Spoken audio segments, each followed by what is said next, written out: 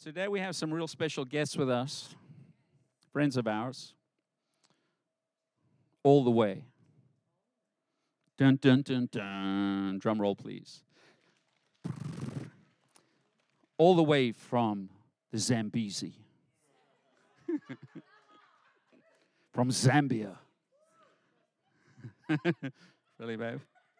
I don't have the Zambezi dance, but Kieran has the Zambezi dance.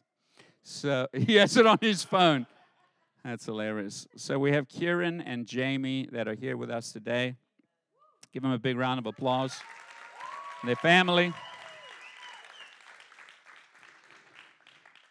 And their kids are with us. They're getting ready to fly back next week for another couple of months, till the end of the year, November. And so we're going to chat with them in a little bit. Amen. Find out what's happening. I think we need some chairs on stage. If I can get 4 chairs, that'll be great. And so where did we meet? Was Pastor Caleb, right? So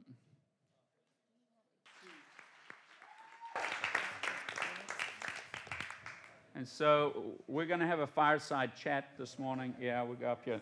This is my favorite step. It's a $1,200, $1,500 step. It's a sub, and it's really solid. I was told it's not a good thing to step on by my wife, but the sound guy told me it's perfect to step on. You ready, babes? Yep, I guess so. I mean, should I bring my Bible? Yeah, Everybody bring has your their Bible. And I think we'll so- scoot in a little bit so we're in the light. Thank you for the scene change, guys. So, we met a couple of years ago, right? Yeah, I think we're at Pastor Caleb's church. that's what I think. I don't know if this is on. Is it on? It's on? Okay, cool. I think it was at Pastor Caleb's church. And It was like 2016, I think. yeah, I do remember Pastor Caleb being like, we went out for lunch with him and Kirsten, and he's like, I have the most amazing friends in Fort Pierce, you have to meet them. That was the intro. That was the intro. Need to I send don't him some remember what money. happened after that. He said Nick pays me for my reviews. That's funny. And then you guys came to our conference. Was it Yes. 2018 or was Yeah. it was the 2018 conference? Mountains, moving mountains. Mountains Move that we had over. I still have that T-shirt. You do? Yeah. And my sweat towel. Oh. That's true. Yeah. And my mug. And those mugs, those Mountain Move mugs. That has traveled Zambia like no Wow. other Mountain Moves mug has ever traveled Zambia. Wow, that's cool. I was trying to find the company that made those mugs for me, but they're not in business anymore. Because I got them at a real good deal, and they're nice, right? They're really nice. They can take a beating, I can assure you of that. Take a beating. So, in the last year, what are some of the highlights that have happened in the last year, would you say? Well, big highlight for us as a family is the 3 years prior to 21, we built a mission base, or say we built the base. We pioneered. We got the infrastructure. The ministry started on a mission base in Zambezi, which was 1 million miles from anywhere.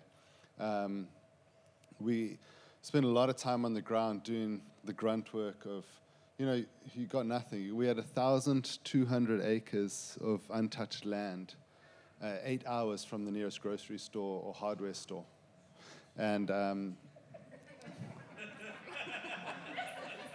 laser eyes. And we spent 3 years out there getting that base ready for our full-time staff from Overland who were going to move out there. And actually, when we started it, we didn't even know who that was going to be. But last year, we transitioned from that base, put 3 families into that property with their kids and everything, and handed over the baton of that base. And we moved back to the place where we started, back to Rapid 14, which is Overland's flagship mission base in Livingston. Well, I say in, it's only 45 minutes outside of Livingston, the town. And we moved back there, taking on a new assignment, which Phil, who's the founder of Overland, had asked us to take on. It's called the King Center. And also the building of the King Center we'll get into, but also a huge highlight for Jamie and I last year, which is the building of the mission bases and stuff. I enjoy because I'm just more naturally like an outdoors kind of guy. You know, you're not going to find me like doing spreadsheets. But I'll pick up a welding machine or I'll pick up a chainsaw. You know, like that's more my style, and slice spreadsheets apart. But one of our main passions and our real driving force is the equipping and educating of our missionaries, of people who come into our mission, and launching them as full-time missionaries into our team, and equipping them with the skills, not only the physical skills, but also the theological skills that they need to become full-time missionaries with Overland, knowing the DNA and the heartbeat of who we are as a team. And we've always looked at expanding it's called Advanced Mission Training. That's our in-house training of our missionaries. And we've always looked at how do we expand that, how do we grow that. And we pioneered our second location for that as a full-time, second outside location. Our third location for our mission school in the Middle East with our full-time teams out there. And Middle East is a whole, it's a whole different ball game. It's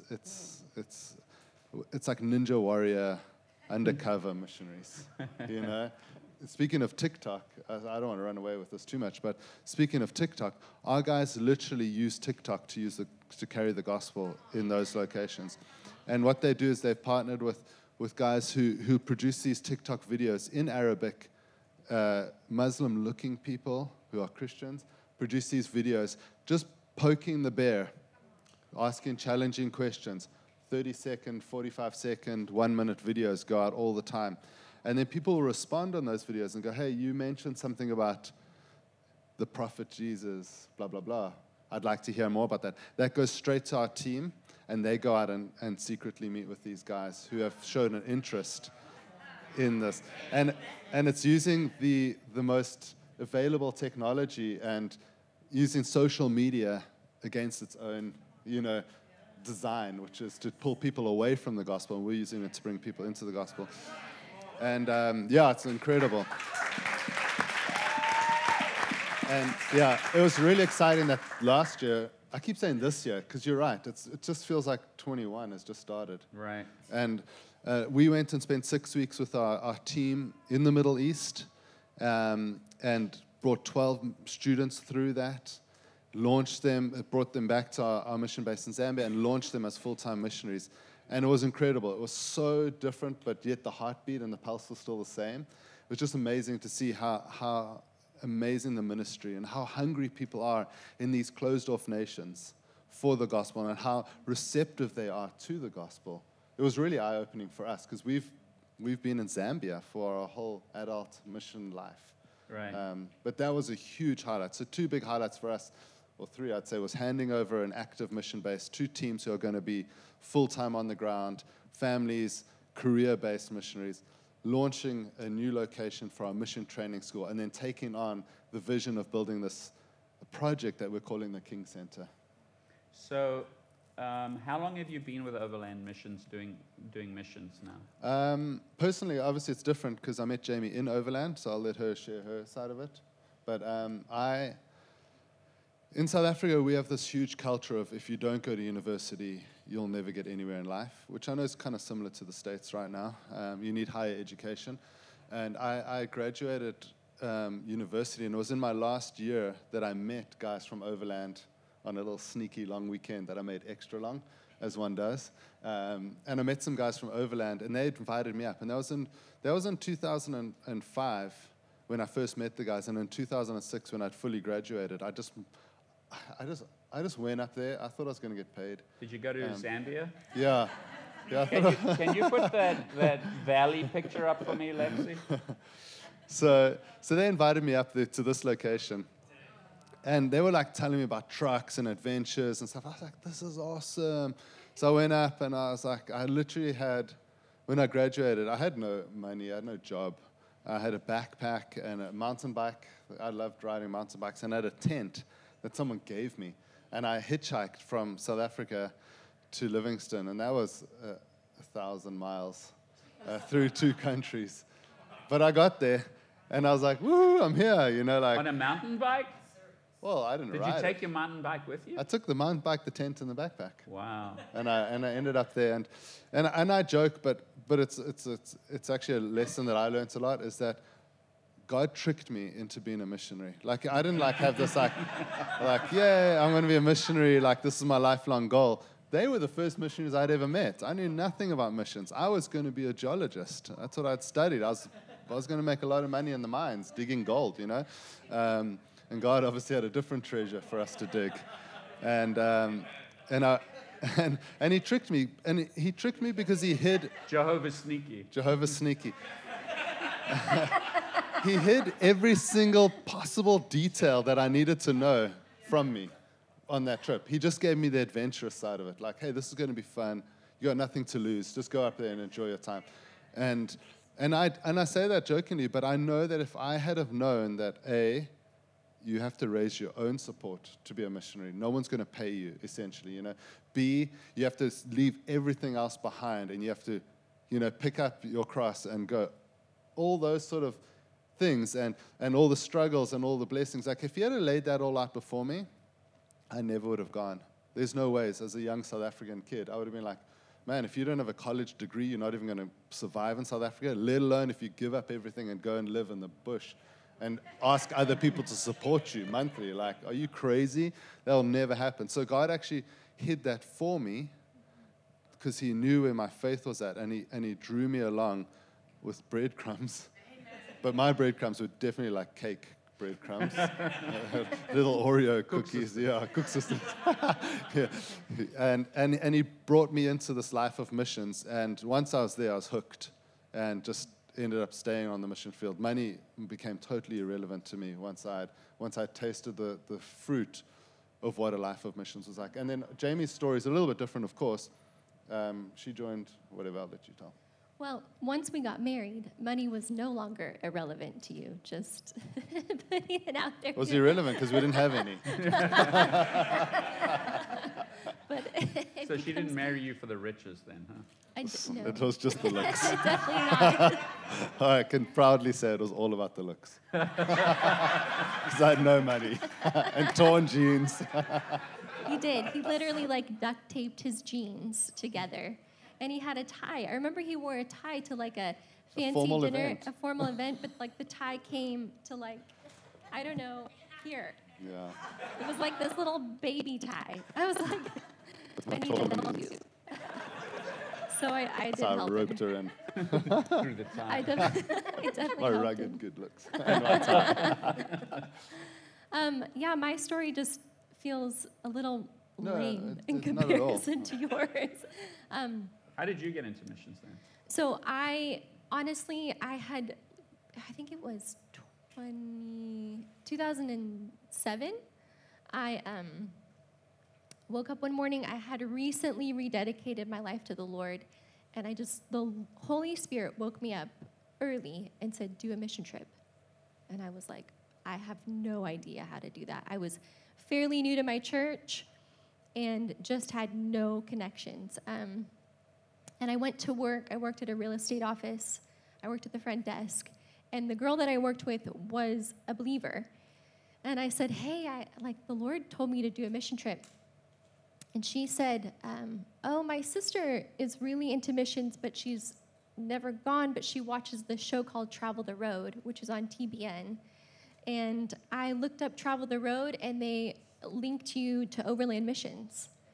And so it was, I'm not kidding, it was that fast. Wow. I went home that night, I looked up Travel the Road, went to Overland Missions, and signed up that moment. Same day. I think it was the same day. Wow. I didn't look at their theology. I didn't look at their beliefs. I had no idea what I was getting myself into, actually. And I raised money so quick. It was amazing, like above and beyond, what I needed for this trip. And a non-believer gave me the most amount of money for my trip, somebody who does not believe in Jesus, which was amazing.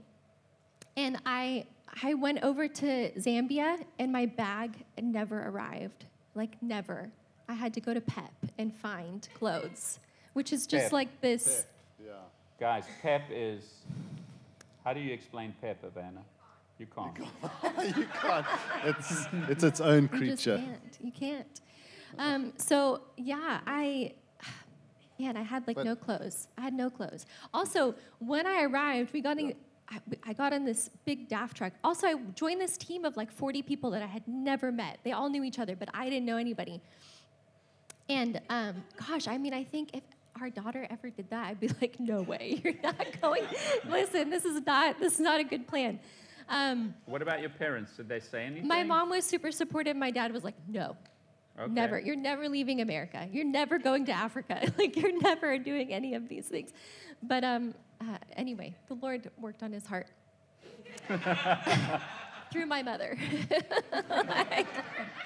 Yeah, because Power of women have the persuasion. superpower, right? Yes, Right? they have a superpower. Called influence. Yes. So we got to the base. We got to our base where we now live, and I remember my expedition leader said, "It's time to set up a tent."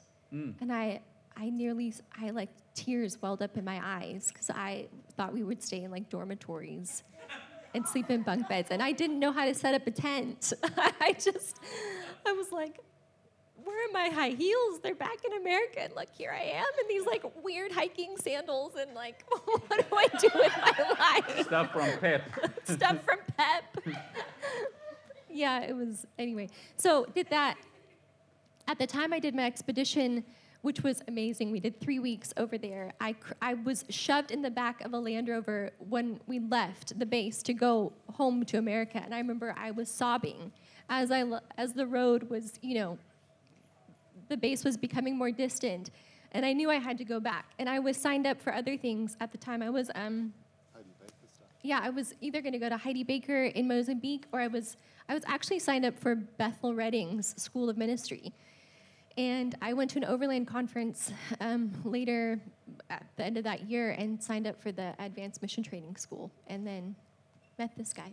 So that's what you guys lead. You guys lead the Now we Advanced lead that Mission school. Training Yeah. Development Center, right? Yeah, that's so essentially what we do with that is a lot of guys want to join or want to become we call it a career-based missionary or a generational missionary. That's the word we really like to use, because we're not looking for full-time missions to be like a 2-year stint where you just like, it's like a fast. You're like, Yeah. I can not eat for 2 years and I'll preach the gospel, but then eventually I want to come back and get a real job and, provide for my family.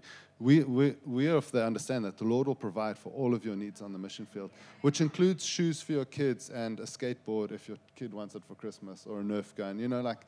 Like why should we on the mission field not be able to give our kids a Nerf gun, whereas the guy who's got a business back home can give their kids an Xbox? You know what I mean? It's like, where's this vow of poverty from? Yeah. It's not biblical.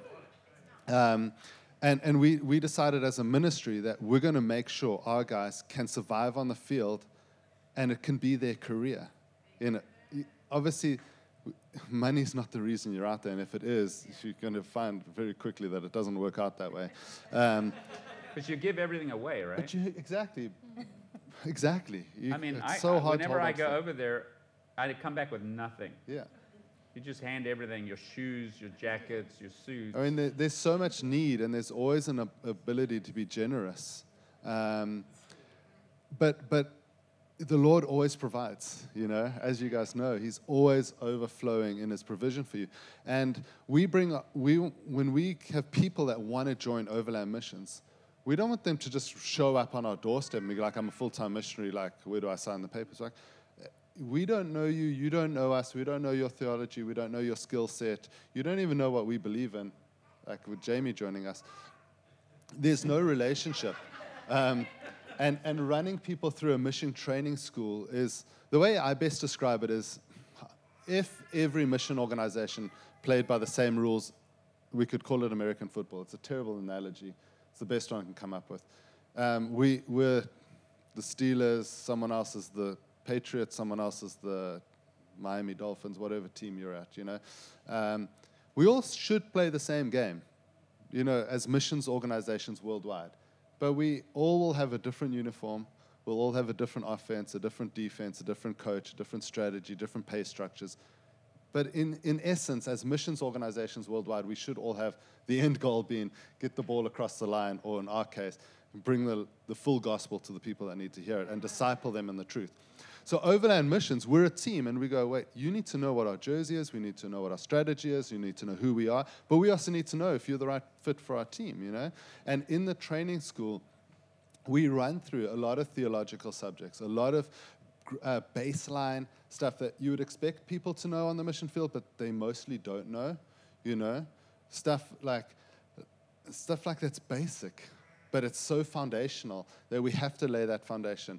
And then we get into some of the nitty-gritty of cross-cultural communication sort of styles of subjects where we're teaching people, like, you can't convey the same message that you would on the streets of America to the streets of Zambia. People don't have that same reference point. So how do you take the same message and communicate it accurately in an environment where it's not familiar to you?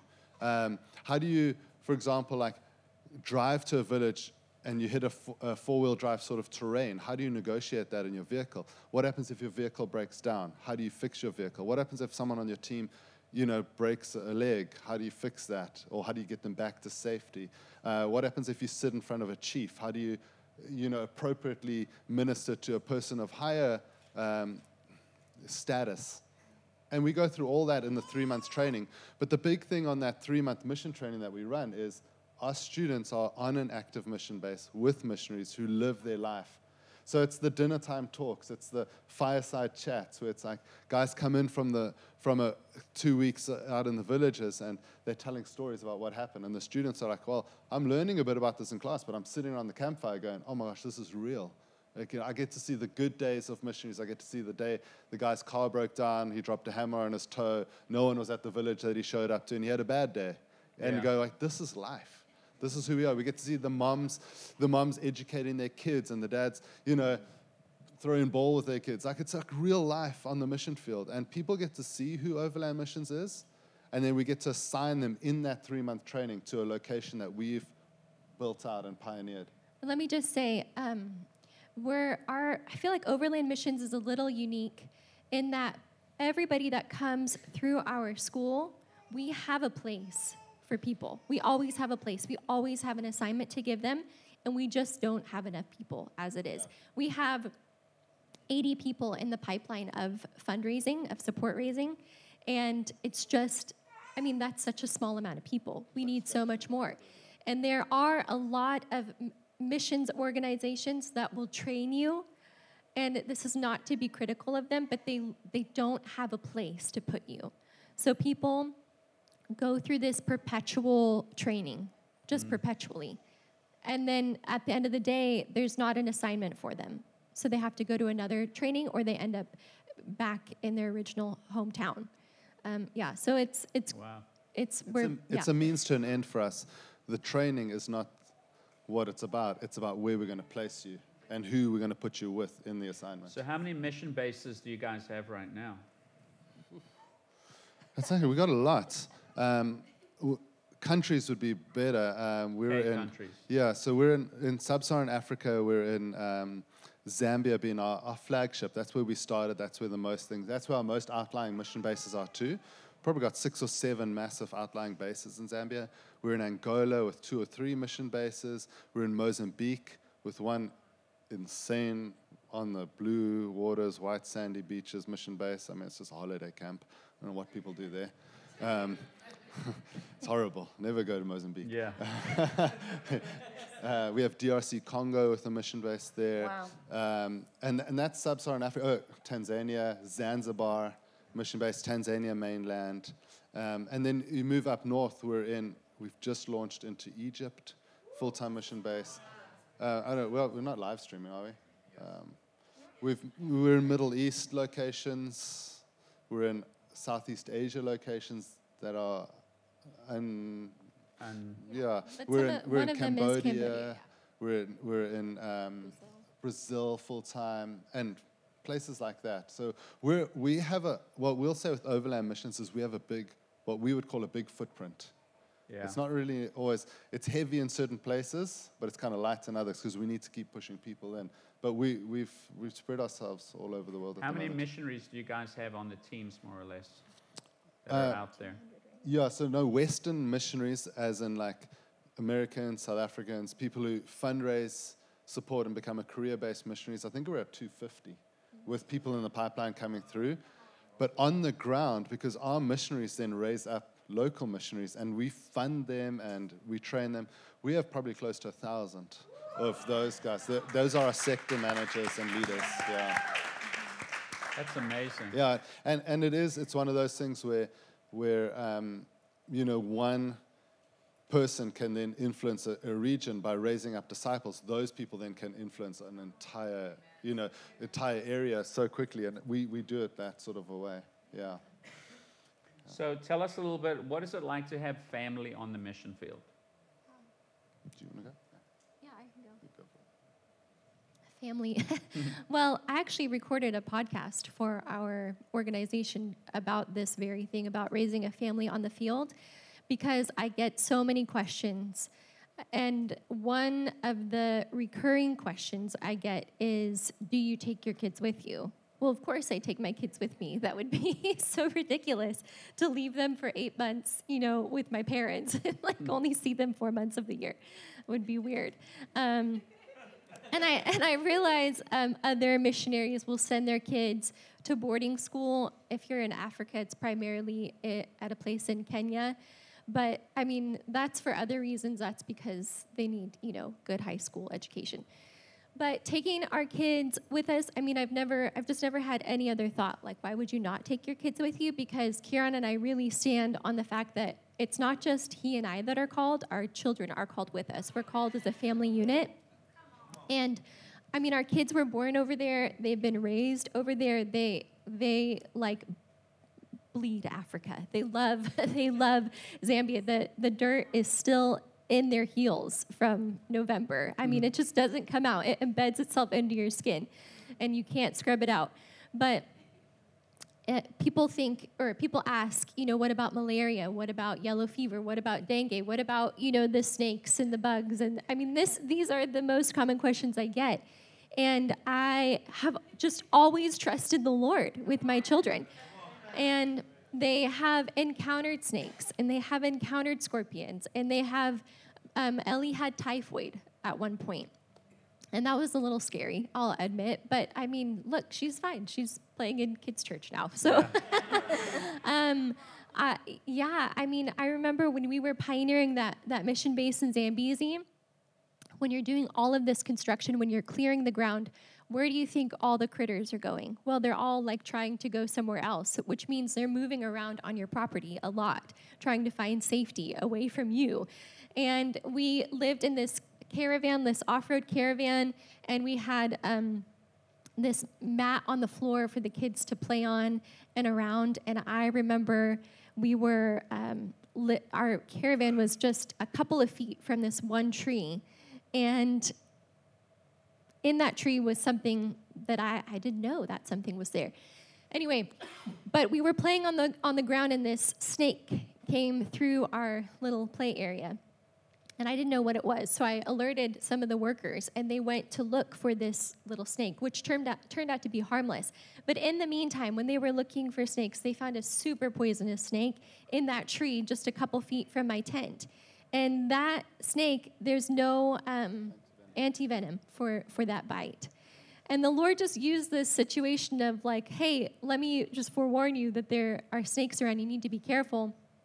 And I was like, well, that's just, the Lord protecting us. He was not going to let my children, get bit by that snake. Same story in Cambodia. They were always playing next to this little concrete area. And inside that little concrete area, just a foot from them, was this cobra that lived in there. And at any point could have come out and, bit them. But I think, for us, raising kids on the field, that's their norm. When they come to America, it's like holiday, and they're often like, when can we go home? Because it's fun for them to be here, but they miss their friends. They miss, like, Caleb's like, can I light a fire in the driveway? I'm like, no, you can't. Like, no, it's America, dude. Like, the fire truck's going to come and put it out. He goes, but I'll make a small one. I'm like, just hold off. We'll be back in Zambia soon, like that's what he wants. He wants to be out lighting fires and wants to be, like, in his little element. I just laughed that our kids were barefoot up here praise and worshiping, because that's their style. But Jamie and I, we actually, for the first 10 years of our lives, we lived permanently in Zambia. And it was a transition time where the Lord has brought us back and forth every year, and we've got roles that are only fulfilled at the office. Jamie runs our year-end conference. That's how we're back every year, and with administration and stuff, we just have to be back every year now, and it's become our new norm. But I remember when we first came back, the kids were little, and Caleb cried every day, at least twice, for the first 6 months, saying, please, can you take me home? Like, sometimes the little guy, he'd pack his own backpack, a slingshot, pair of undies, and Nerf gun and bullets. Like, I'm ready to go. That's what he'd pack, his little dinosaur backpack, And I remember so clearly one day, and Ellie is our generous one. I mean, she'll buy anyone anything. Like, she's always, like, dishing out her cash. And Caleb is, like, the little tight-fisted guy. He's like, that's my money. And I remember one day he came crying, and he was young. I mean, this was several years ago when we first had come back doing more back and forths. And he came crying, and he had his backpack packed, and he had taken all of his money out of his little piggy bank, and he said, is this enough money to buy us all tickets home, And the Lord said, you see, it's not just you who's called to the nations. They are called, and they're willing to invest into it. And it really just, like, it settled, and not that I had a question about it, but it just solidified that, hey, we're not doing the wrong thing by raising our kids on the mission field. And I'll quickly close with another quick testimony, is that last week, Caleb came to me and he said, Dad, because they get pocket money every month, we do this sort of like automatic thing into their debit card. It's called Greenlight. It's a cool little kid's credit card, debit card that you can get to teach them money and stuff. And he said, Dad, I want to take some of my pocket money and give it to some of our missionaries.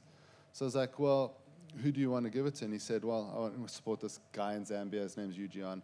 And I was like, how much do you want to give him? He's like, I'll give him $15 a month.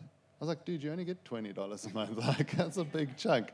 He goes, yo, okay, well, I'll do 10 then, So I signed him up at 5. I didn't want to give him all away. But I signed Caleb. Who's my 9-year-old son, is a 9-year-old kid who's supporting another missionary on the field at $5 a month, And it came out of his own heart.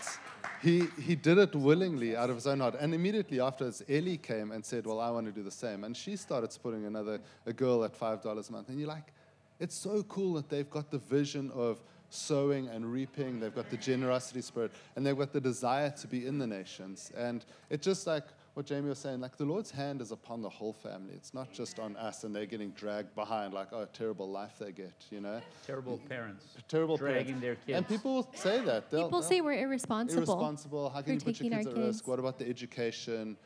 Blah, blah, blah, Yeah. Yeah. Wild. Cool, eh? So there's 2 pictures there about the kids going on a mission. Oh, yeah. So tell us about this. The kids always see, like, the adults going, like, people fly in and they're all, like, packing tents and getting on a truck, and driving out. And they were like, we just want to go on our own mission, like, can we do an expedition? So, of course, we couldn't, like, really, like, take them too far out. So So what is an expedition? Okay, so an expedition is what Jamie first did when she came to Zambia. We obviously understand that not everyone's called to full-time in Zambia missions. Not to say we're not all called to full-time ministry in our own environments. We have street ministry here, et cetera, et cetera. So guys will fly out, and they join a team that we've raised up of either one team from a church, such as your church, send like 10 people out. We'll do a team just for you guys. And our expedition leaders pick you up, put you in a truck, tents, cookware, everything like that. And we go out into a pre-assigned village, which has been pioneered by our teams, and work with the villages that we've gone out to. And as a ministry, we've said as people coming out to us, you're too valuable to be used in any other capacity. You must be used as a preacher of the gospel. We won't put you in any other capacity. In other words, we're not going to use you to hand out shoes or to paint a church. And again, it's okay if other missions do that. Like, that's their style of the game. We're like, no, you are a mouthpiece of the Lord, and we will let you, and we will edify your spirit man to go out and to preach the gospel to the villages. And we'll nurture you through that, because not everyone knows how to do that Yeah, day one. you train people. We train them up. So first night out by the campfire, guys, tomorrow we're going to go out to these villages. We're breaking up into groups of 2 and 3s. You'll each have a Zambian translator who can speak pretty much great English, but they're not going to know like your higher intellectual words. So keep it simple, and they're going to translate directly to you for the people, and they're going to help you if your analogy is like, if you're talking about snowballs and street lamps, and the guy's like, they don't have street lamps, they don't have streets, they don't have snow. Like, let's change your analogy. They'll help you with that. And we nurture guys through that. And we send them out into these remote villages and then come back at night, back to the campfire. Everyone has dinner together, shares stories, testimonies. And we do that. And that's a typical expedition. Yeah, they go home to home, Home to home. basically. Yeah, we used to say hut to hut, but then we realized it's actually not a hut, it's someone's home. Yeah, you know, true. go home to home, sitting with people, no time restraint, go out, sit with the one family the whole day. Like, you don't need to hit 15 people in a day or 20. Like, just get one person. Share the gospel with them. Take time. If you need to, if they're working in the field, sit with them in the field. Help them pick their work. Their work and minister the gospel. Share the love of Christ with these people. And often we'll do like an evening community meal to bring everyone in, and a big soccer match. You know, you're always just trying to, it's exactly the same as here. You know, you're trying to bring people in as a method to ministering to them, whatever your bait is that you're going to put on the hook, and the hook is the gospel. And we do all sorts of fun things, and we keep it entertaining, you know, like it's never a dull moment on a mission trip. And then, of course, because our guys have flown all the way to Africa, we'll always try, or Cambodia or wherever, Middle East, we'll always try and reserve a day within the expedition spectrum to like see the cool stuff that's in the area you're at. Yeah. So in Zambia, they'll go to the little wildlife park that's by us, see elephants and stuff like that, and go see Victoria Falls and buy some what we call curios, which are like little carvings that the local guys do, and they sell them. And then that's normally your last day, and then fly out the next day kind of style, you know? Yeah. So you took those kids then on one of those expeditions? Well, we kind of faked it. You know, they drove out, went to the nearest village, like brought them back, put the campfire out. They didn't get to cook dinner. They all got marshmallows. You know, No, like, they made PB&Js. oh, they made PB&Js. Yes. You know, they obviously like 2 hours in, the kids were all like, yeah, we're tired already. Yeah, we're done. We're ready. We're done. But they had a lot of fun. Yeah, you just keep it going. You know. So you guys are heading back next week, Yeah. right? So tell us a little bit about what your plans are with the King Center and what the Okay. next project is coming up. Yeah. And then Lexi, you can show some of those drawings of that building that they're getting ready to put up. Yeah, so this project that we're doing is it's a vision that Phil's picked up on a few years ago. That's Google show that SketchUp. show that gorge again. That hasn't been built yet, this thing, in case you guys are wanting to come on holiday. So that's what it's going to overlook. So in that image, there's a swimming pool, which we're not actually going to put in the pool anymore, but the swimming pool would be where I was standing, taking this photo outwards. So that's the direct location. And on here, on your guys' left, that's Zimbabwe, and on the right of the river is Zambia. So that's the international border between two You countries. can't cross there. You can't cross. That's 600 feet down to the water. So you don't want to go stumbling at nighttime either. Show the one where he's doing the pipes down in the gorge. Oh, yeah. So that's part of this project. I'm just down in the gorge there welding water line. Can I tell a quick story Yeah, about this? Yeah. I'm not confused. There, I look very confused. I'm just like, I'm just stretching. Okay.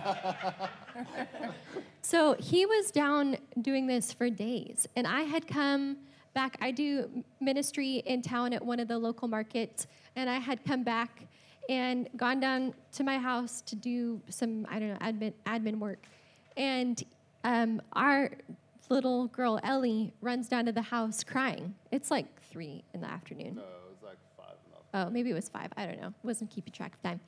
And she's like, there's a fire. Daddy's in a fire. And I'm like, okay, you're 11. It's like a really dramatic age. I'm sure it's not that bad. Like, let me just walk you up there. We'll just figure it out. So I go up, and a lot of people are out at this time. Like, I don't know, there's probably like 5 of us full-time staff on the base. All of our Zambian workers have gone home, and I don't think there's another man on base except for Pete. And sure enough, there is this blazing fire in the gorge all the way down there, and it is covered in smoke and flames. And Kieran is down there. And then I start to panic because obviously he's trapped down in the gorge. And it turns out that do you want to tell the story of your last weld? On his last weld. Yeah, so I like this is a water pipe. The water level rises and falls so much in a narrow gorge over the season. So you can't just throw a pump in and expect it to stay there. Yeah. So this is what we call well casing. Normally it's vertical in the ground. This time we're doing it kind of at a 45-degree angle to slide a pump in into the raging torrents of the Zambezi to protect it so we can pump water up. And I literally was on my last weld, and I had a crew of guys, about 7 guys down there we welded together 54 meters of thick gauge steel, like generators down there, like it was all day affair of being up and down the gorge. And literally as I finished up my last weld, my guy he started packing up the stuff, but he was supposed to be my fire guy, to watch in case any of the grass that was around there, because Africa, dry grass, and that stuff needs a whisper of a flame and it just goes. And I lifted up my mask and I turned and I just saw a fire, and I was like, dudes, there's a fire. And I called all the guys, and within seconds, this thing just took off. And because you're on a cliff, fire climbs very quickly. And the thing just went ballistic. Ballistic. And me and a couple of other people, we were I was so helpless. I was with binoculars just making sure him and the guys were still alive and they weren't suffocating down there, because the smoke was just swirling and then recycling back down it would just recycle. Wow. And the flames came all the way up to our mission base and basically licked the base. Yeah. And that's thatch roof and that's stuff. All yes, but fortunately, our boss, Phil, his little garage used to be thatch, but recently he changed it to a metal roof. And had that roof been thatch, then our entire base would have caught fire and just in 1 hour been finished. Wow. So 4 hours later, we're still fighting fire down there, and eventually you could never contain it, but we stopped it spreading the one way that was going to make our base more vulnerable, and we let it just go upriver basically by itself. Had guys on the top putting out fire, stopping it coming onto the thing, and 7, 8 at night come crawling up the gorge, absolutely finished. But we came out we were smiling. And so sick. And then got so sick. For the next week, I was sick as a dog. He drank the river water because they ran out of water, and it was hot with the fire. Anyway. It's a quick way of getting hepatitis. Yes.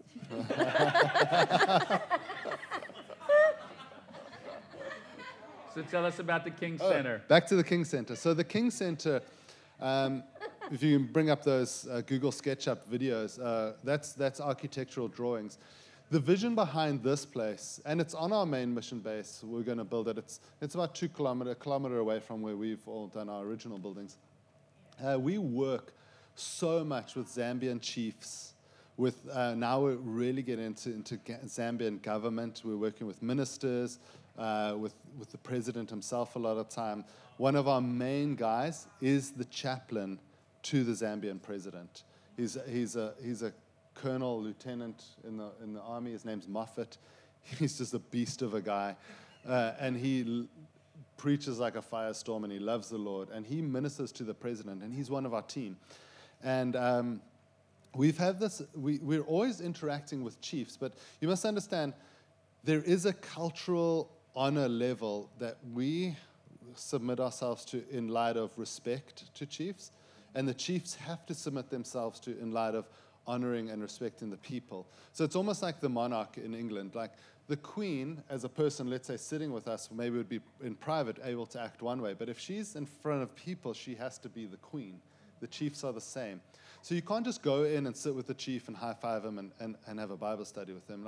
And you can't sit and have a dinner with the chief and stuff. And you can't bring two chiefs together without all the protocols that go with bringing chiefs together. It's gifts and it's entourage and it's, oh my gosh, it's a headache. So we're like, how do we minister to these guys on an element that is high level, respects their culture, but pulls them away where they can actually be free, where you can actually lay hands on a chief and pray over them, because a chief's not allowed to sit before a person. You're not allowed to lay hands on a chief. Their capasos, which are their security guards, will take you out because it's against protocol. They're not worried that you're going to hurt the chief. They're like, you're dishonoring the chief. You know, so we're fighting all these sort of things. Like, we keep ministering to these guys, but we always are hitting these roadblocks. So Phil had a vision of building a place which emporial, he calls it. It's like, it's worthy of an emperor to come to, where we can bring chiefs and invite them. Say, so-and-so chief, bring your wife and come and spend a week with us at this place. It's a boutique-style lodge, not for tourists, but for chiefs, for ministers, which I don't know, in America you call them ministers. What do we call them here? Like governors, things like that. You want to bring a Zambian governor in and a chief and negotiate between two chiefs while they're fighting with each other all the time. And this lodge, or this King Center, has the vision of that. We're building 12 chalets or 12 apartments where a chief and his wife could come and stay there. And then in this place, we'll have meeting rooms, we'll have like full dining kitchens, lounge areas, the ability to sit out. We won't have the pool, but we'll have the fire pit there. Sit around a fire at night and talk with the chief and say, listen, chief, how do we minister to your people? How do you become a minister to people? How do we share the gospel? You know, and build them up and strategize. And that's what the whole vision of this place is. And we're going to start. We started last year preparing the land. That's why I was doing the water down in the gorge. We've prepared for fresh water at the top. Like ordering electricity and steel electrical supplies has been an absolute nightmare. I might actually even be shipping it from the States right now because it's so hard to get right now with all the logistical problems. But we're breaking ground this year, pouring the concrete, building the steel structures, throwing the roofs on, and I predict within the next 2 to 3 years we'll be fully functional with this building, bringing chiefs in. Do you need to get permits? This is the permit. Where do you want to put that? Yeah, right there. Permission granted. There's no permits in Zambia, nothing. Isn't that amazing? Yeah. So that's exciting, huh? It's exciting. This is actually the first time in Overland's history we actually used an engineer. The rest of the time we just build. We're like, we use logic, you know, hey, that thing's skew, it's not going to work, make it straight, you know, kind of stuff. Google SketchUp gives us like an element of design, but we've never actually gone full engineering, like steel trusses and beams and stuff, and we ran this through the proper way of doing it. And so what's this project going to cost? It's a tough one. Fully furnished, I'm guessing 1.5 to 2 million. About that point. We've raised 400,000 so far for it, which will get us off the ground quite comfortably. And how many chiefs are there in the area, would you say, with like the different... Zambia Chiefs alone has got 280, is it right? Yeah. 280 chiefs.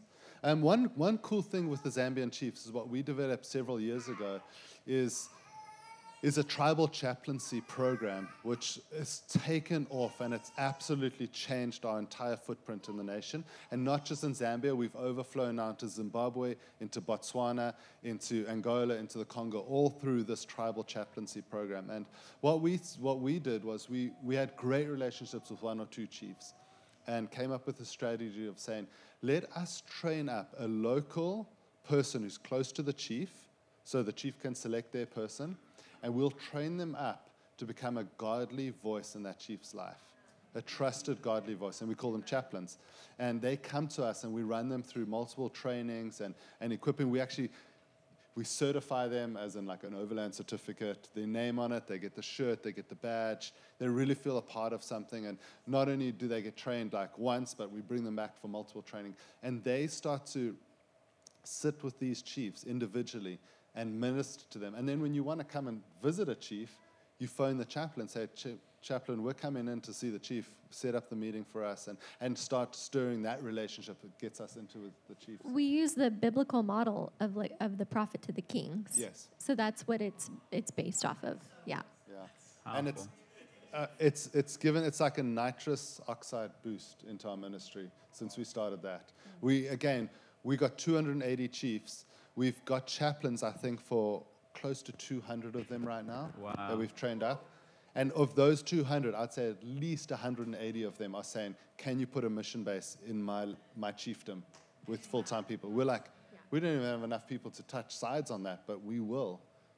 And now they're reaching out to the queens. So a chief's wife, she is called the the queen. queen, yeah. And now the women in the tribal chaplaincy program are reaching out to the queens and doing training with the queens and bringing people in to minister to them as well, and not just to the chiefs. Yeah. Wow. Yeah. Pretty amazing, right? That's awesome. So, just in closing, let's run through a couple of those pictures with them and their family, and then kind of just give us some highlights of what these pictures are. Yeah, of course.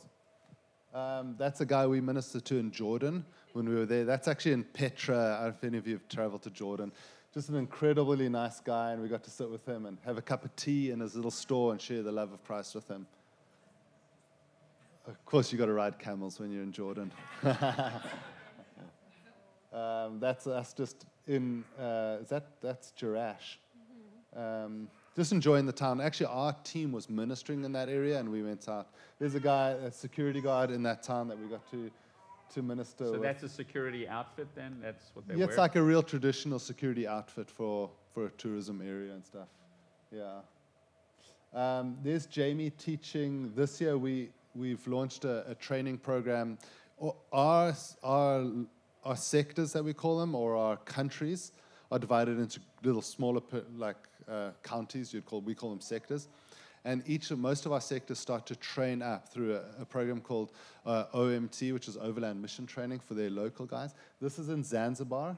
They've run a very successful training. It's like AMT on a smaller scale for local disciples that they're going to launch into full-time ministry and fund. So the cool thing, if you look at this photo, you see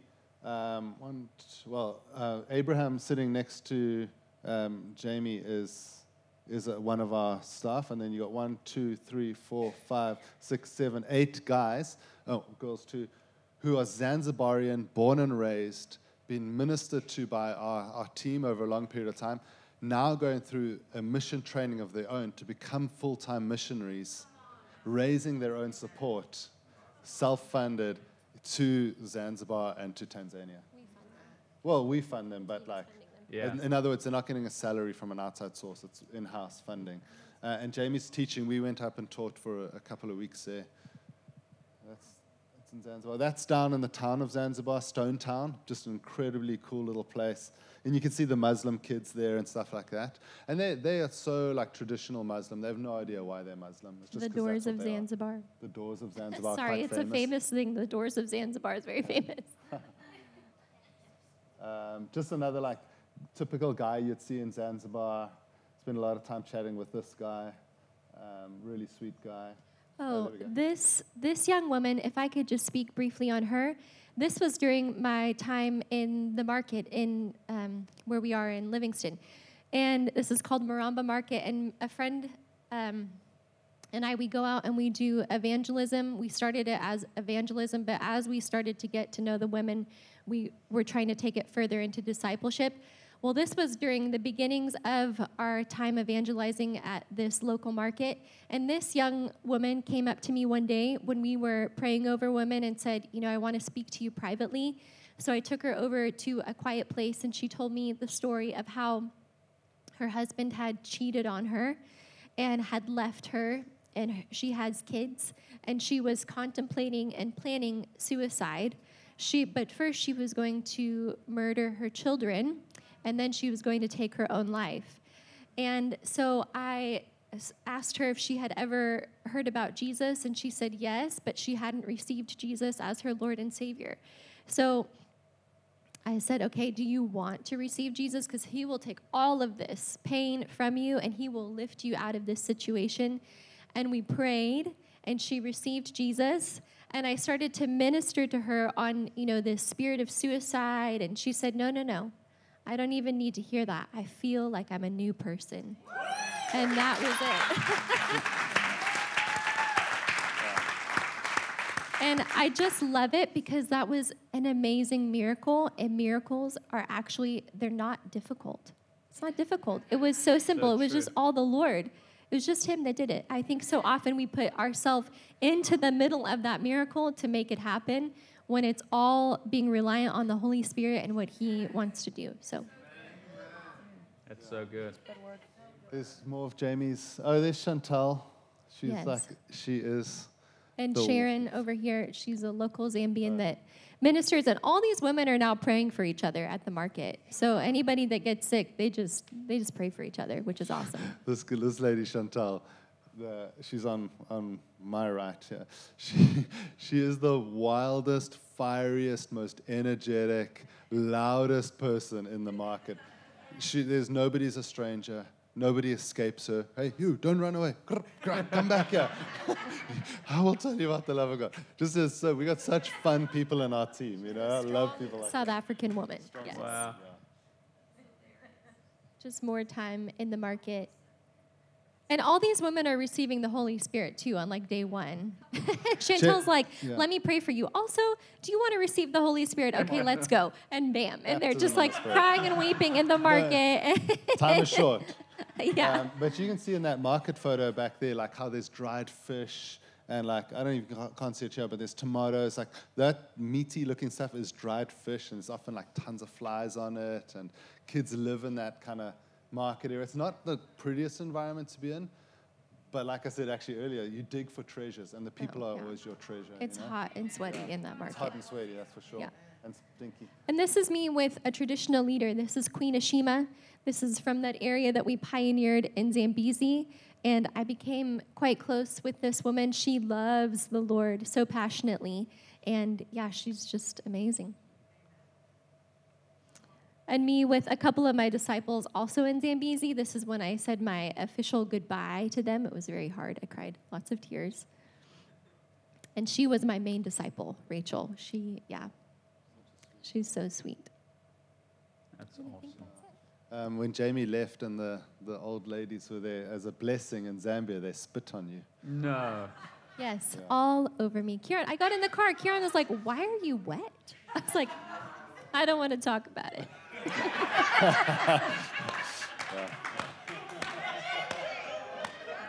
Strange cultures. Forget coronavirus. Oh my goodness. Immune booster. And these are the little old ladies. I would go, they lived like, I don't know, 30 feet from my Why local. are you wet? They lived like 30 feet from my local like revival women's meeting, and I'd go and pick them all up in our pickup truck. And yeah, they just can't walk. They're just old. They're so old. Do you spit on them ever? I never have tried, but I will. It'd be a blessing. It would be a blessing. Don't hold back. Awesome. I love it. So, thanks for taking time to share about your lives and what Thanks you for guys having are us. doing. We love you guys. Yeah. So glad that we can be a part of what you guys are doing on the field. And will you pray for our people today?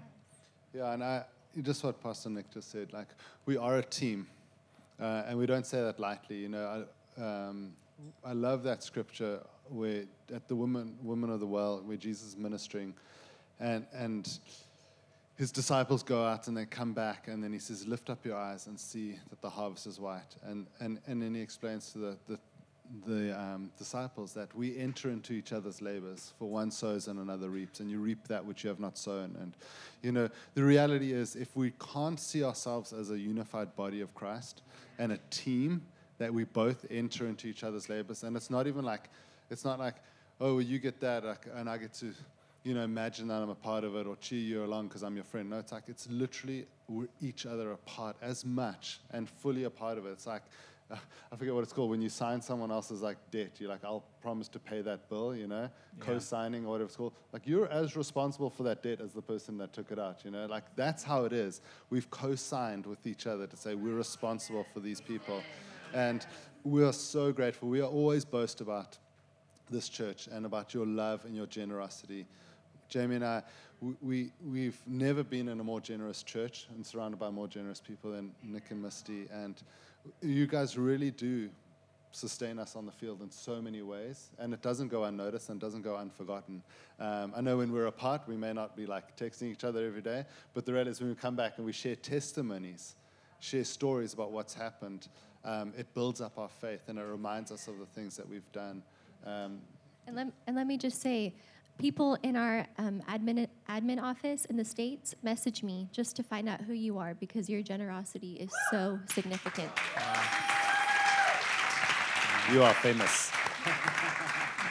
But really, like, and honestly, like, we've spoken and shared at churches that are like 500 people, 600 people, and it's amazing how that just, the more people doesn't equate more generosity. It just is not, it's the heart of the church and the leaders that equates to the generosity. And, you know, the weight of Pure Ministries is massive in our lives, and it doesn't go unnoticed. And we are hugely grateful for each and every one of you guys. So, yeah, well, we'd love to pray. We'd love to pray. And Yeah, just pray the blessing of. Come on. Do you want to go for it? You can Okay. stand if you want to preach, pray, whatever you want to do. Preach and pray. Come on, let's just stand. Yeah. And here's what I want you guys to know is that, remember I told you that when you sow into something, there's people on the other end that are getting blessed, and they're thanking God. Yeah. And there is a blessing that gets released because we're sowing into the mission field, right? Yeah. And I want you to receive that blessing today as they pray, because it's going to get imparted to you. Can you say amen? Amen. Yeah, go for it. Go for it. I knew you had it in you. Father, I thank you so much for all of these people that are here today. Yes, Lord. Father, I thank you that you are readying their feet to take the gospel to the most remote places of this city, of this state, of this country, wherever you have called them, Lord. I can just see you just staring down at their feet and seeing how beautiful and declaring how beautiful their feet are, because they are the ministers that bring glad tidings unto the people of Fort Pierce and the surrounding area. Father, I thank you that this church and the members of this church, they will be widely known throughout the area as the people that carry love and peace, that carry healing, that walk in authority. Father, people that have words of knowledge and words of wisdom, that see miracles, signs, and wonders because they follow the love of Christ that is so deeply embedded in their hearts.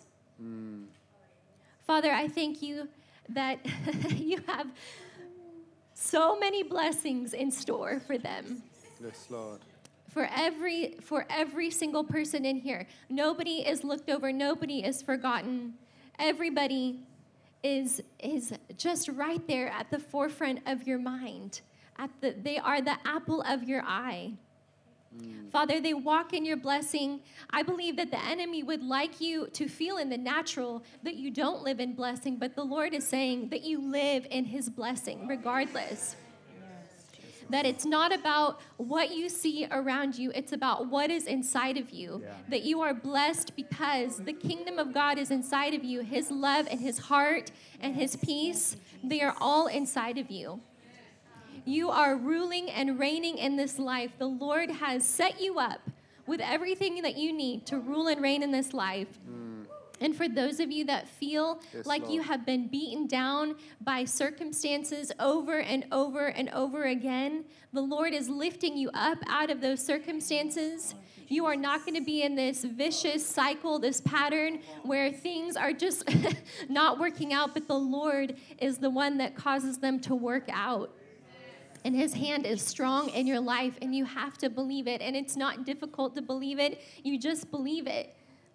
It's not this formula that you have to sort out in your mind. It's not a long division algebra problem. It's literally believe on the Lord Jesus. Yes. It is so simple. And there are no burdens that come with that because his yoke is easy and his burden is light. Yes. Thank you, Lord. Yes, Lord. Oh, Father, we just are so indebted to your grace over our lives, that you have not overlooked any of us. You have not overshadowed any of us. You have not bypassed any of us. But we are all ministers in your hand. We are all the tangible touch of your love to the nations, Lord.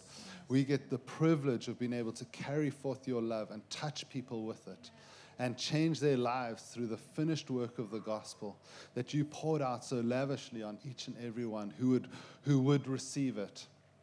And we are privileged to be co-laborers with you, Father God, to carry your word to the nations, not neglecting our neighbor and not neglecting the furthest people to reach with your word. Lord, I just thank you for Nick and Misty and their leadership, their wisdom, their grace, their understanding upon not only this direct church right here, but the entire city that's around them, the schools that they run, the kids that they minister to, Father God. I thank you for infusing them with wisdom, with understanding, with creativity, with the ability to not only problem solve where problems may come up, but to do it in such a way where the problem has been solved in such a way that it's a blessing and an overflow to them and to the surrounding community, where people look at it and go, how did you do such things? And they can but only share of your wisdom and your grace and your love in their lives, Lord. We thank you, Lord, for the generous heart, the generosity of each and every person in this body of Christ, each and every person that has been willing to sacrifice out of their provision for the sake of the kingdom, for the sake of the gospel. We thank you for the partnership that we are able to come up and be a part of, that we are one body in you, Father God, and that we are able to represent each other. We're able to enter into each other's labors in the nations, in the field, that we represent you wherever we go as a body of Christ, Lord. I thank you, Lord, that the way into the gospel is not difficult, that you've shown how easy it is. You don't need special training. You don't need anything high-end equipping, because you equip the called, Lord. You equip the called. And if we are willing to take that step, you equip us, Father God. And we thank you, Lord, that you place that seed of faith in us. And that faith grows into a mighty tree that the birds may rest in and may provide shade for those around us, Lord. But it is you who gave us that seed. And the fullness of whatever is needed is in that seed. Nothing more is needed to be added. And we thank you, Lord Jesus, for the privilege and the honor that it is to be ambassadors of your kingdom. And I just speak a blessing over each and every person in this building right now, a blessing of wisdom, of understanding, creativity to generate outside sources of income for your kingdom, Lord, to be able to problem solve and solve things that other people would look at and have no idea of how to get around that they may be a light and a voice to their community, where people will come to them and say, I know you have the wisdom, the ability to solve this problem that I'm in, and they'll be able to share your love and your grace with the people around them, Lord. Thank you for your ever-sustaining love that is in our lives. And again, we just bless Nick and Misty, and we're grateful and we love them, and we're so honored and privileged to be friends and family with such wonderful people. Thank you, Jesus. Thank you, Lord. Hallelujah. Amen. Come on, give it up for Jamie and Kieran. Love you, guys.